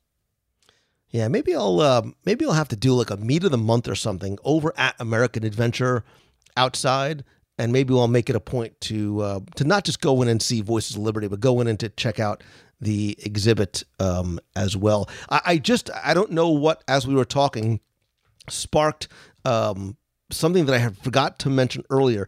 It's small, but I want to, because I try to be a trivia completist. When we were talking about Native American references in the parks, I completely forgot about Big Thunder Mountain, because according to story, both in Florida with the tiny town of Tumbleweed and in California with the town of Rainbow Ridge, the reason why the flood happened was because of the spirits of what the Native Americans called Big Thunder Mountain were angered by the miners taking gold from what was and still is a sacred location to them. So the mountain the thunder would come from the angry mountain whenever gold was removed. And it was actually based on a storyline and superstitions of an actual mountain in Wyoming. I don't know necessarily what specific tribe or anything it was, but I love the fact that there's not just a Native American reference, but it is based on an actual legend or a story or...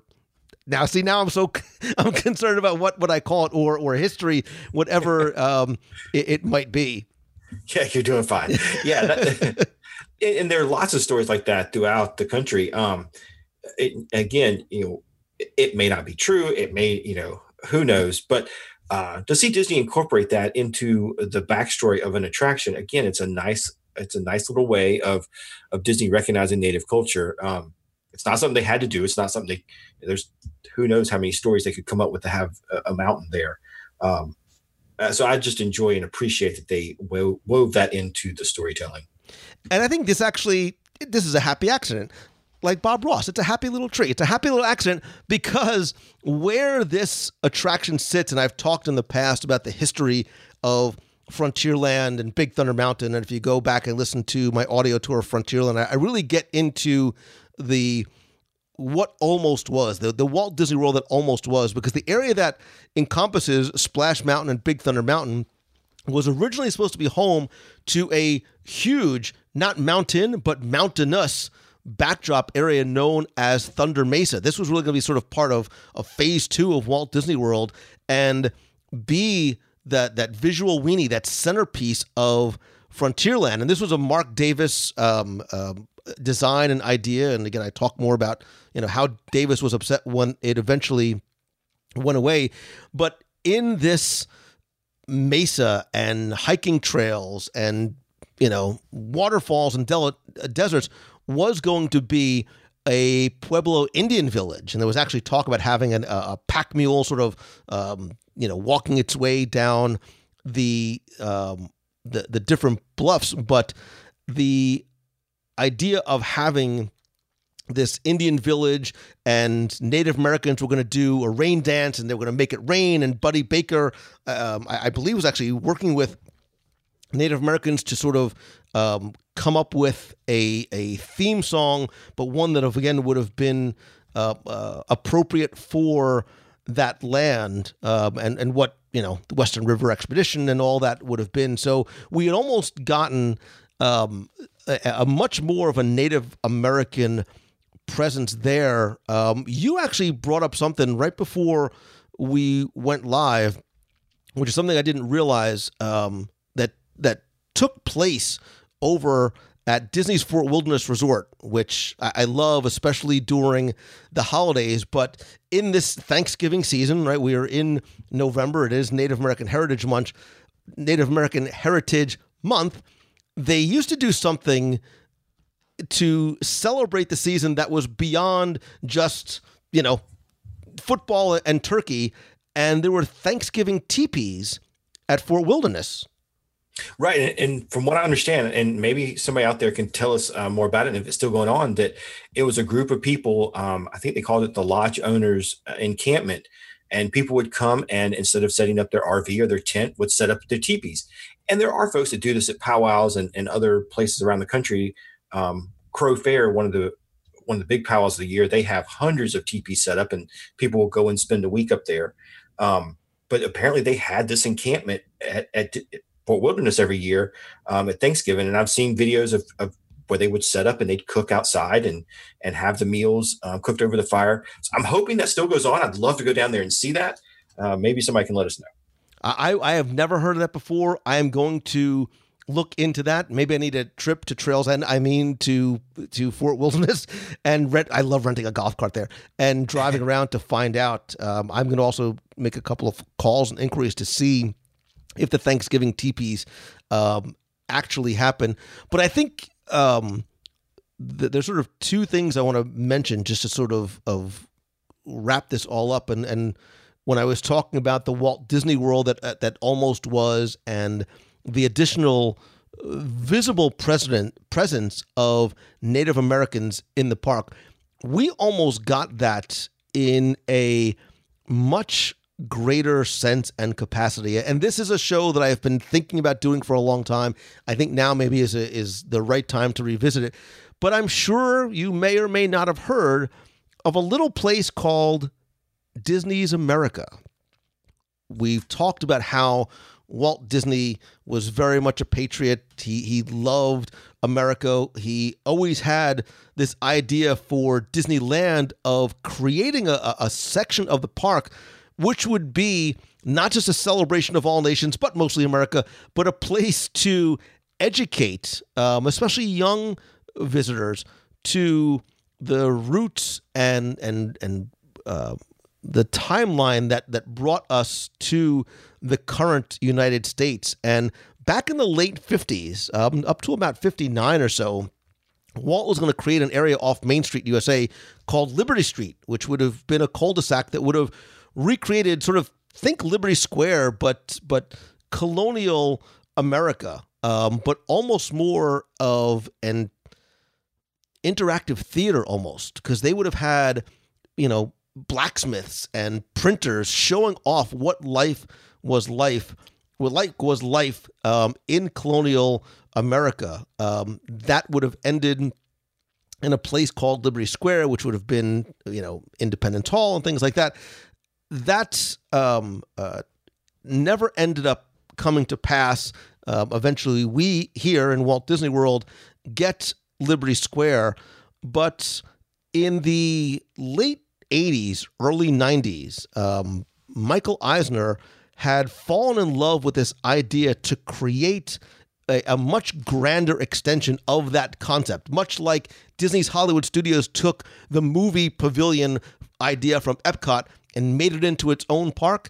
He was going to create something called Disney's America. And he wrote about in a book about how passionate he was for it. He was very, very intimately involved in the, reviewing and approving plans and site selections. There's lots of reasons why Disney's America never came to pass. It's another discussion for another day. But the reason why I mention it here is because in Disney's America, there was going to be Native America Land, which may or may not have been the final name, but it was very much going to celebrate the history and the culture and the people of Native Americans before Europeans arrived. So 1600 to 1800, somewhere around there, it would have recreated that similar type of, Powhatan Native American village, again, because of Pocahontas and the area where it was going to be built, or that mid-Atlantic, and I'm sure other tribes as well. But there was going to be exhibits and museums and arts and crafts and interactive elements, as well as a Lewis and Clark expedition attraction. I've heard everything from something like Cali River Rapids or some sort of a flume type attraction.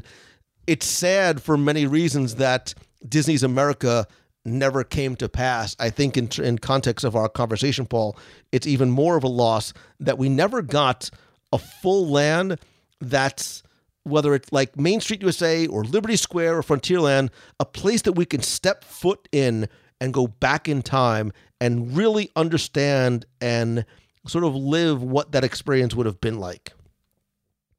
I'm just sitting here thinking about what could have been. That could have had so many possibilities. And we really need a place like that now to bring us all back together and to celebrate what this country is about, and look at our history and know where we're going to. Who knows? Again, maybe we'll come back to it. And I don't want to get too far ahead, but one of the things that, and I've asked you many ignorant questions about Native American culture and history. And look, your site is called Powwows. One of the things you do is help people find and encourage them to attend powwows that take place all the time. Like, I never really realized how many different tribes there were, how often powwows take place. They're all the time throughout the country. And a question that I asked was, well, am I allowed to go if I want to learn more, if I want to take my kids, if I want to see what this is like, if I want them to have their Pahaska-like experience, can I take them to a powwow? Like, are we allowed to attend a powwow as if it was, an event open to the public? Yes, they are all open to the public. If they're listed on powwows.com, they are open and welcoming of the public. I highly encourage it. There is, on powwows.com, we list about 1,200 powwows each year across North America, or across the United States and Canada.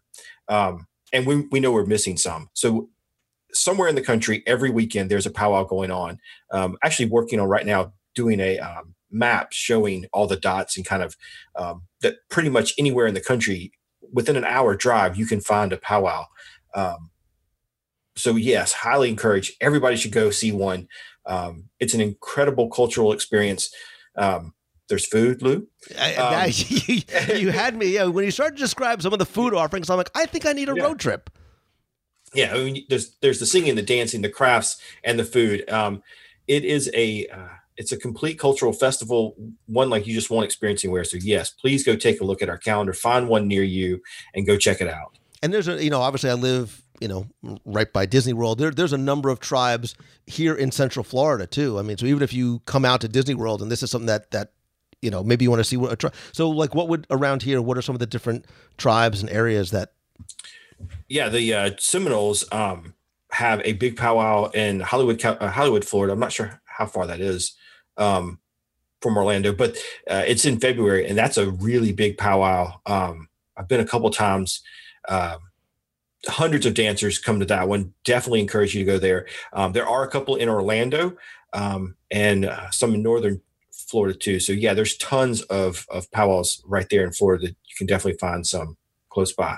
And I'm going to shamelessly plug for you, because one of the things I love that you do on powwows.com is it invite us to learn more, but also witness what one is like. You live broadcast countless powwows throughout the year, so we could just go on your site and watch and get a sense of the beauty and the pageantry and the history and the culture. And I think for a lot of people, that's a good stepping stone to get an idea of what exactly it looks like, what it feels like, and especially with your, letting us know that it is open and welcoming to everybody, what that experience would be like for those of us who are not Native American. Yeah, definitely. Go take a look at our live streams.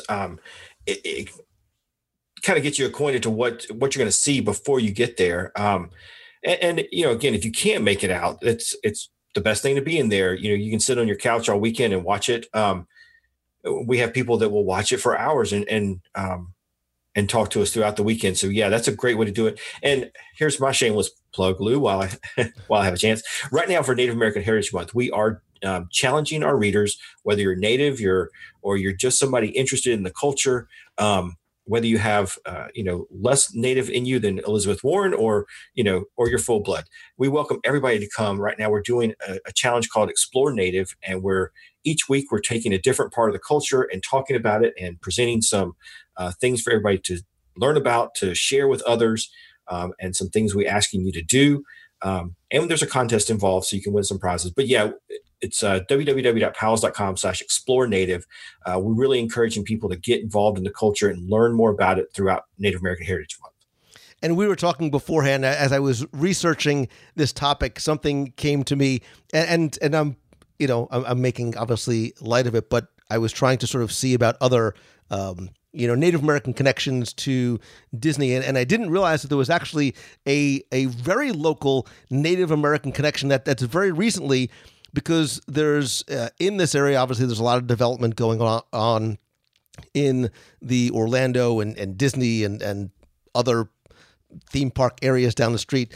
And there's a development area in an area called Bay Hill, where they were looking to create all these multi-million-dollar homes, and they had to stop construction because there's possible Indian burial grounds there. And I'm like, oh my God, it's poltergeist. They just moved the headstones. I thought it was interesting that as we're talking about local connections to Native Americans, this is an area that at one point looks like it did have a Native American presence, not just in the Disney parks, but a real presence in the area long before Disney ever got here. And with the amount of construction that goes on around there, I'm surprised we haven't heard more about those kind of things. Yeah, because there were definitely natives all over the state of Florida. So it's surprising we haven't found more of that with all the stuff we've dug up down there. And speaking of all the stuff that we've dug up, Paul, I hope that we have found all of or most of the Native American references in the Disney parks. Did we miss anything? Let me know. You can go to Facebook, go to WDWradio.com/community. That'll take you to our Facebook group. I would love to discuss this topic more with you there. If you have any questions, you can post them there. I know Paul will definitely pay attention. So if you have any questions, you can post them there. If you are Native American, or if you want to learn more, again, go to powwows. If you want to find a powwow in your area, go to powwows.com. If you want to find me and Paul, we'll be at the exhibit in Epcot, and then probably eating our way through Walt Disney World at some point. Thank you so much, man, for all the information and the insight, and hopefully people will take a little bit more time, pay attention to some of those wonderful details and stories and important history that's hiding in plain sight. Yeah, thanks, Lou, for having us. I really appreciate you being, inviting me on and to talk about this. Like you said, I didn't know there were all these references, so it was really cool to kind of think about these. I'm working on more research trips now because of you, and I've got to make a research trip. But there's even a Native show over in Disneyland Paris, so I'm trying to talk the wife into that one. We'll see. I can help you with that. I can definitely help. Got to get over there, right? But yeah, thanks, Lou, and for all the listeners, I hope they will take a little time and go see some of the Native culture, whether it's at Disneyland or at a powwow near you.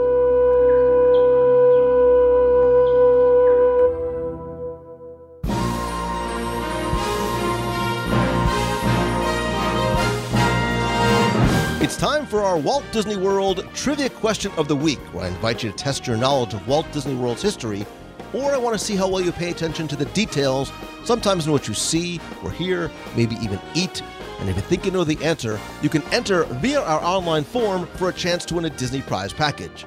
Before we get to this week's question, we're going to go back, review last week's, and select our winner. So last week I took you over to Epcot Center, specifically to Club Cool, where you can sample some refreshing and free Coke flavors from around the world. I'm sure you've either tried or been subject to the Beverly trick, but I wanted to know if you had a favorite and maybe one you've even tried to order before and have at home. But the question that I asked you was to tell me, what's the name of the Club Cool beverage that you can sample that hails from Japan? And I first want to thank and congratulate all of you who entered and got this one correct and knew that the answer is Vegeta Beta. And this is a drink that launched in Japan back in 1992. And unlike most of the other drinks that come out of the sample fountain, it's actually a non-carbonated beverage that's made with passion fruit and apricot flavors. It's rich in beta-carotene, which is why it has this very interesting orange-looking color.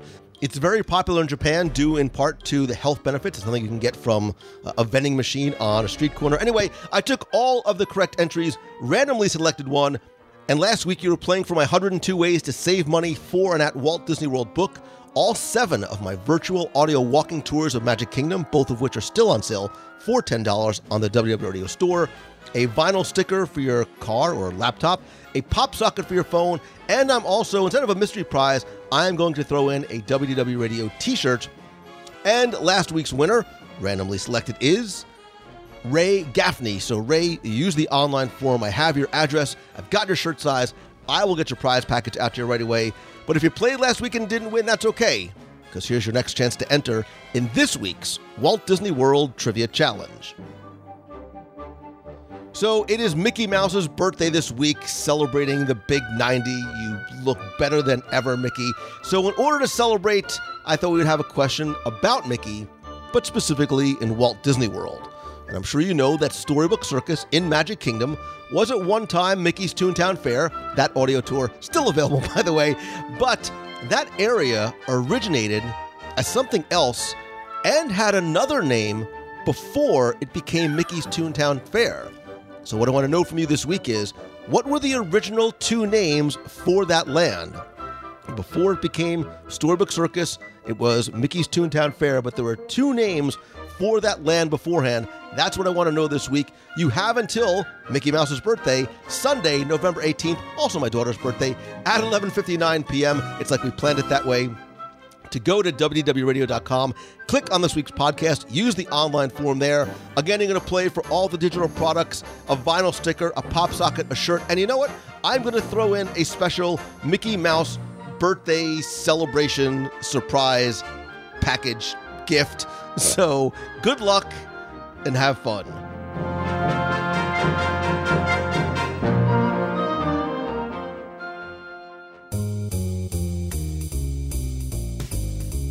That's going to do it for this week's show. Thank you so much for taking the time to tune in this and every week, whether you are a new listener or have listened for all 537 plus shows. I sincerely appreciate you and your time and your friendship. I would love for you to go to www.radio.com/community. That is the WDW Radio Box People group on Facebook. That's where I want the conversation, more importantly, the community to take place. Come by, introduce yourself, grab a snack, make yourself at home. Talk about this week's show, any of the past shows, or anything in the Disney world that you would like to chat about. And speaking of thanks and community and gratitude, I want to say a huge thank you to everybody who is part of the WDW Radio Nation family, including some new and longtime members like Lisa Milam, Mary Dale Bannister, Dan Boyle, David A. Johns, Brian Strong, Jill Sherrod, Morgan Thomas, Laura Sleeper, and A.J. Minotti. I sincerely appreciate your love and your support and your friendship.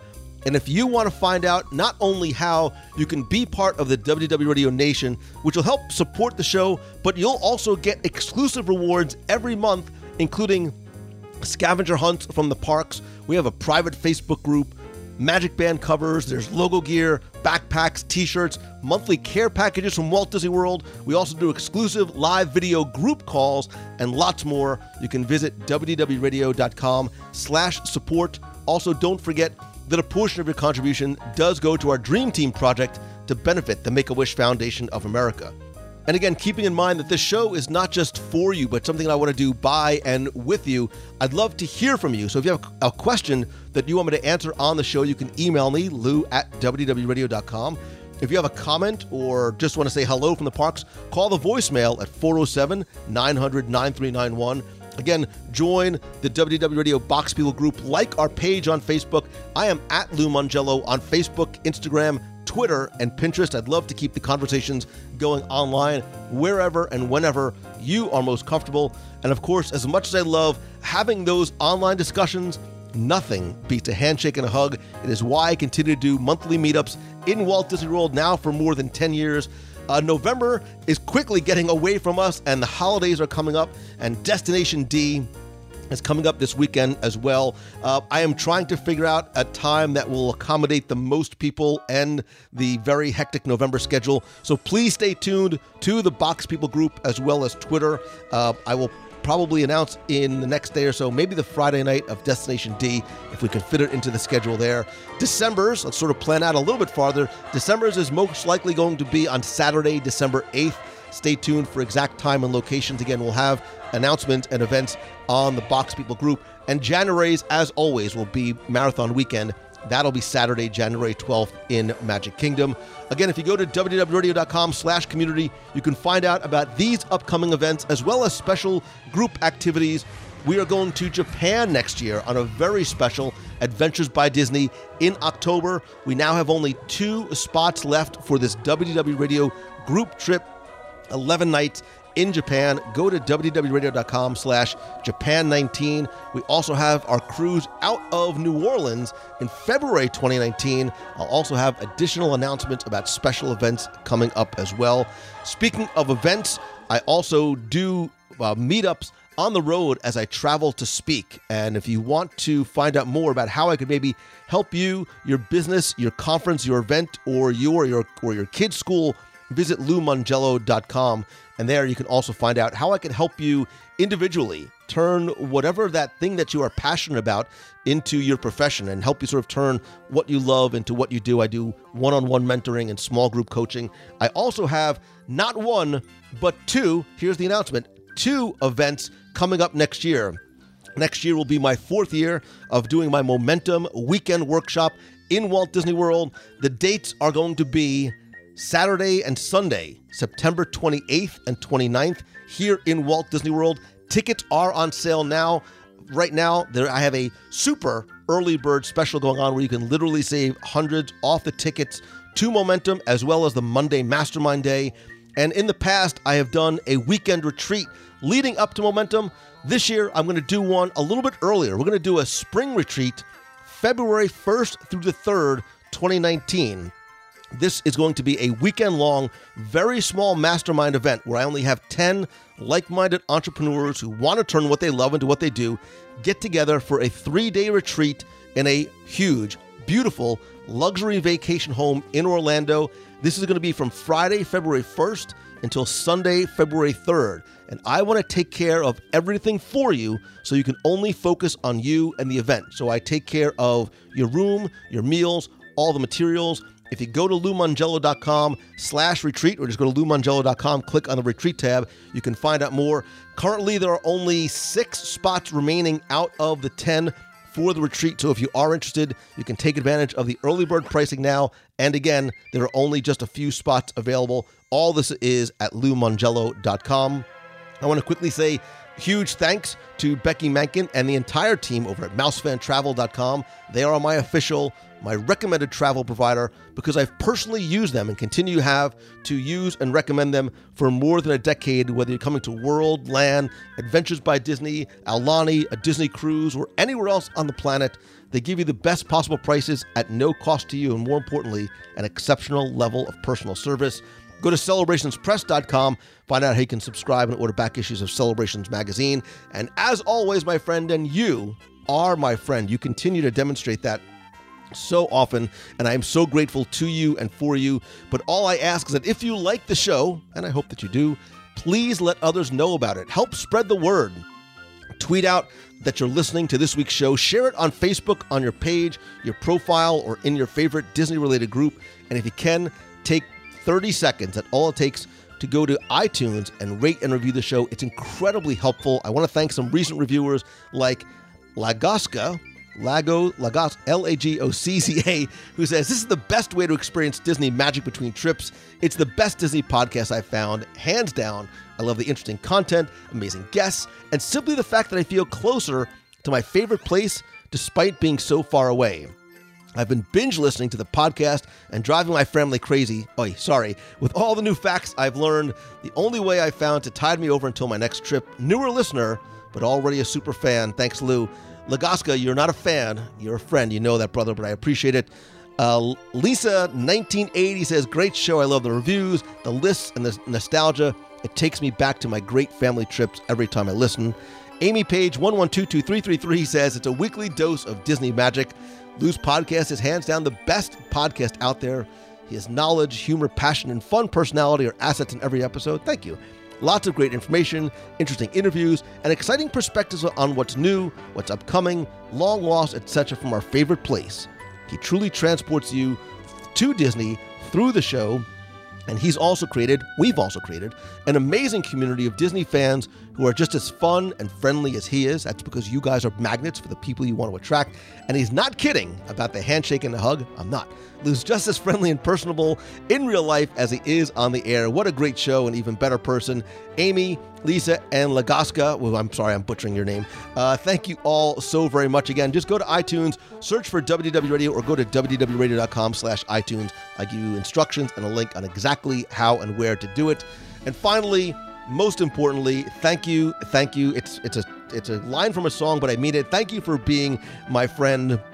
If there's some way that I can repay the gift that you give me of your time and your love and your support and your attention, please let me know. And I hope that every single day you do something that is helping you get closer to wherever it is that you want to be tomorrow. And again, if I can help you, let me know. But take little steps every day and just make sure that whatever it is that you're doing doesn't just keep you busy, but make sure it's something that it's productive and important and valuable. So figure out what those goals are and take time every day. Don't waste time every day taking those small steps. Think about the why what you're doing today and how it's going to get you to where you want to be. And what's that one thing that'll maybe help you get from where you are to where you want to be. Thank you. I love and appreciate you, and I hope that this is your best week ever. So until next time, see ya. Hey, Lou. This is Ryan calling from Portland, Oregon. They started listening to your podcast a couple of years ago and was super inspired by the one you did about the Fort Wilderness Campground and decided to head down there and actually camp with my Boy Scout son there for his 12th birthday. Well, that was about a year ago, and we had such an incredible experience that somehow we managed to convince his mom and sister and younger brother that maybe we should go and actually do it again. So, for a countdown, we'll be there in about 8 days doing a fast family vacation again here with the entire family this time, and can't wait. But the story doesn't end there, and this is probably the major reason I called, was just to thank you. You see, about a month and a half ago, we got a phone call from the organization that we work for that's actually based down there in Florida, and, well, it just so happens there's a lot of transition going on. And they wanted us to come down there for a season, actually move our family for maybe 6-7 months. And that was a bit of a change for us, going from the northwest to the southeast, and we were really thinking about that. And then I happened to flip to your podcast, catching up on a few back episodes, and what do I see but moving to Disney? Well, that's pretty fascinating. Sat there and listened to both episodes. Brought a lot of peace and just comfort to my heart, knowing that there's a community down there, and that's a good place to live. So, guess we're moving down there. We'll be living about an hour away from you, but hey, maybe we'll actually make it out to meet of the month. We'll actually get to shake your hand and give you a hug sometime. So, once again, thanks for all you do. You're helping out a lot of us, giving a lot of peace of heart, and we're so grateful to just be a part of this community. Can't wait to meet you. Take care. Hi, Lou. This is Derek from Albuquerque. I really enjoyed your most recent episode, number 535, the top 10 things you like about Main Street USA. My favorite thing about MSU is actually an experience. It's running down Main Street during any of the Run Disney races at Walt Disney World. It's such an emotional moment to turn the corner, see the castle all lit up, and hear all the spectators and cast members cheering. Running down Main Street towards the castle and high-fiving the kids and adults is such a huge adrenaline rush. Oh, and a tip for first-time Disney runners. Take your time and soak it all in.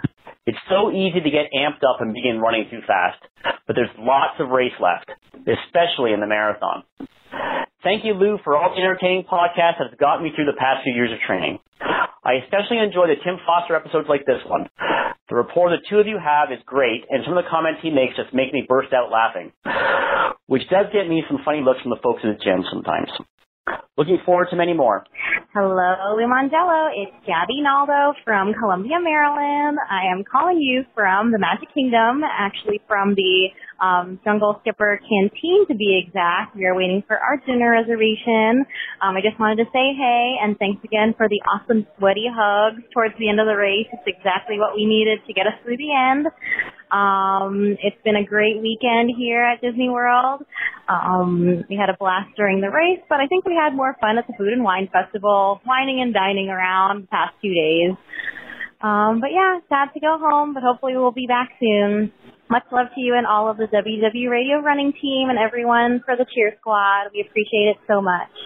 I'll talk to you later. Have a great rest of your week. Bye.